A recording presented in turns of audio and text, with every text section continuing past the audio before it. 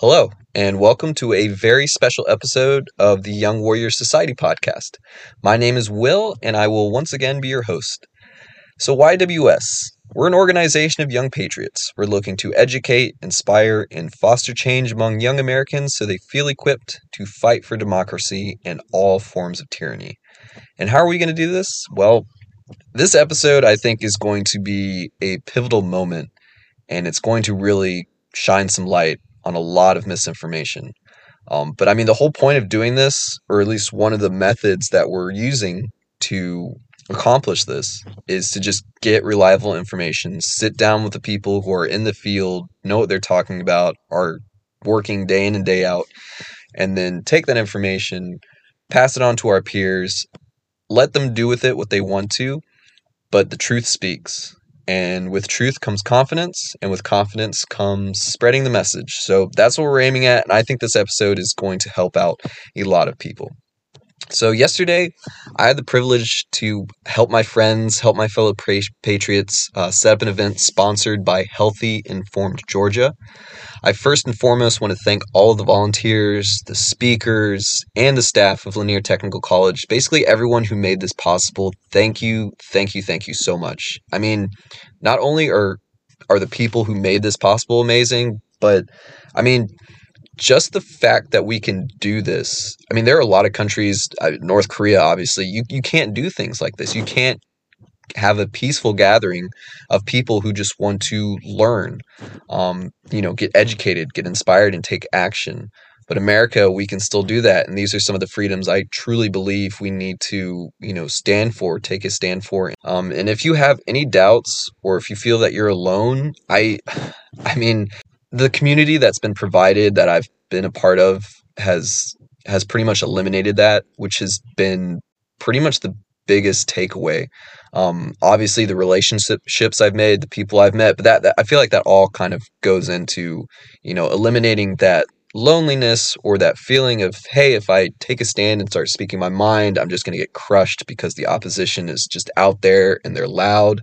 That's all it is. They're just loud. They're getting all the attention, but it's a lot of bad information. I definitely will not say that everything that's coming out, especially from mass media, is true. I think most of the people listening to that are, but you are not alone. And while we're located in Georgia right now, wherever you are in the world, there are things that you can do that we're doing right now that you can either replicate or help your community. I'm sorry for that tangent, but this is literally what we're all about. So yesterday, I had the privilege of sitting down with the esteemed Dr. Peter McCullough for about 10 minutes. And if you don't know who this guy is, he is an absolute beast in his field, in the medical field. He got his medical degree from Texas Southwestern Medical School. He graduated in the Honor Society, Alpha Omega Alpha. He completed his internal medicine residency at the University of Washington. He was a chief fellow at William Beaumont Hospital, and he got his master's degree in public health from the University of Michigan. Now, that's just really the tip of the iceberg. He has over 1,000 publications and 600 citations with the Natural Library of Medicine, making him the most published doctor in his field. While representing YWS during this interview, I did want to ask questions that I was hoping would provide hope to the youth in America. These questions are more targeted for the youth of America. I would say millennials, Gen Z, 30 and under, really. However, if you're not in that age range or you think you might be too old, no, this is not the case. Because while I'm 29, I was asking about my parents. And if you're a parent and you have kids, you can take it from that side, that perspective, and see what kids are asking. And I mean, really all this is we just need to get back to loving each other, being each other's neighbors, being able to sit down at the dinner table, take care of each other, love each other, talk to each other, all this good stuff. And without further ado, I give you the YWS exclusive interview with Dr. Peter McCullough. Absolutely outstanding presentation. Now, I'm a Joe Rogan fan. I know a lot of people in my demographic watch Joe Rogan, so it was amazing to see somebody like you on there who is speaking really what needs to be heard, not only to, the listeners of Joe Rogan, but like I'm going to pass it on to my peers. I wanted to ask about targeting people or being interviewed by people on the internet per se, and then how that might combat mass psychosis, predominantly in the younger generations. I'd say 35 or younger, really. I think it's critical. I had a chance at one time to go on Louder with Crowder, which also has a younger demographic, and I received so much messaging that I'd never received before from different audiences. It's amazing how many young people don't have television anymore. They don't have cable television, so they wouldn't even know what's on the major news wires. The other observation I'll make is it seems like because of the censorship, people know that the information is censored. Now is the time of the independent podcaster. I've never seen so many podcasts and analyses being done. It's really an unbelievably vigorous time and exciting time for the media.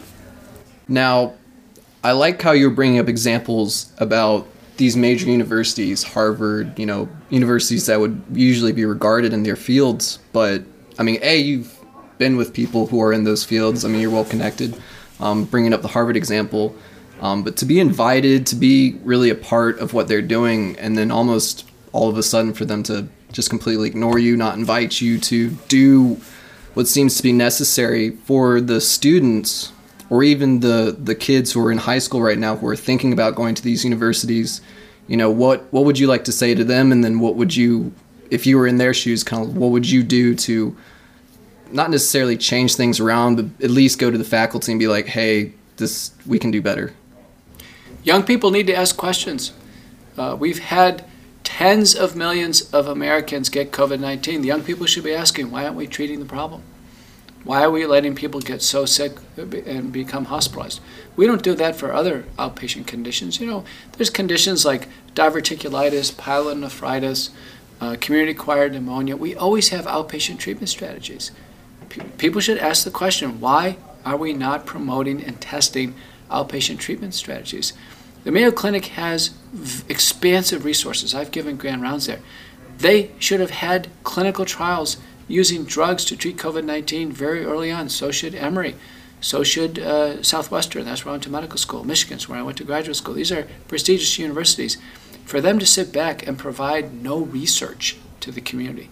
There should be rich offering of clinical trials. Every single American should have been in a randomized trial of medical therapy to prevent hospitalization and death. So many Americans were told, go home, do nothing, and they were railroaded into the hospital. What are some things in the family when kids or younger generations are almost being pressured by their parents? What are some things you would suggest that these kids can do?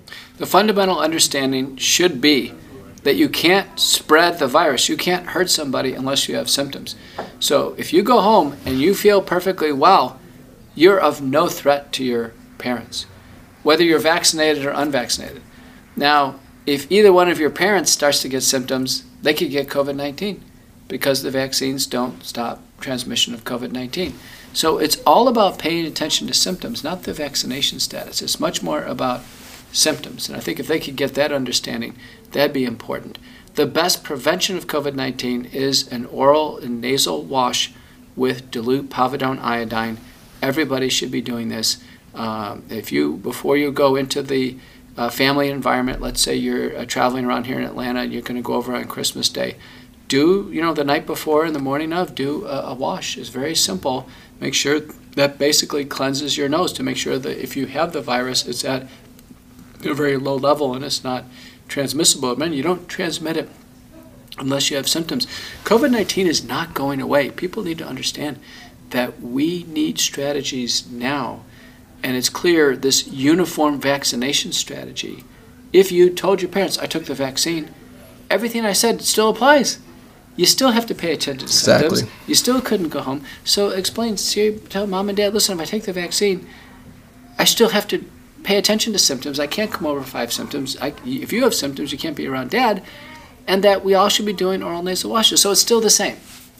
I think, the biggest thing is that children, COVID-19 is less than the common cold.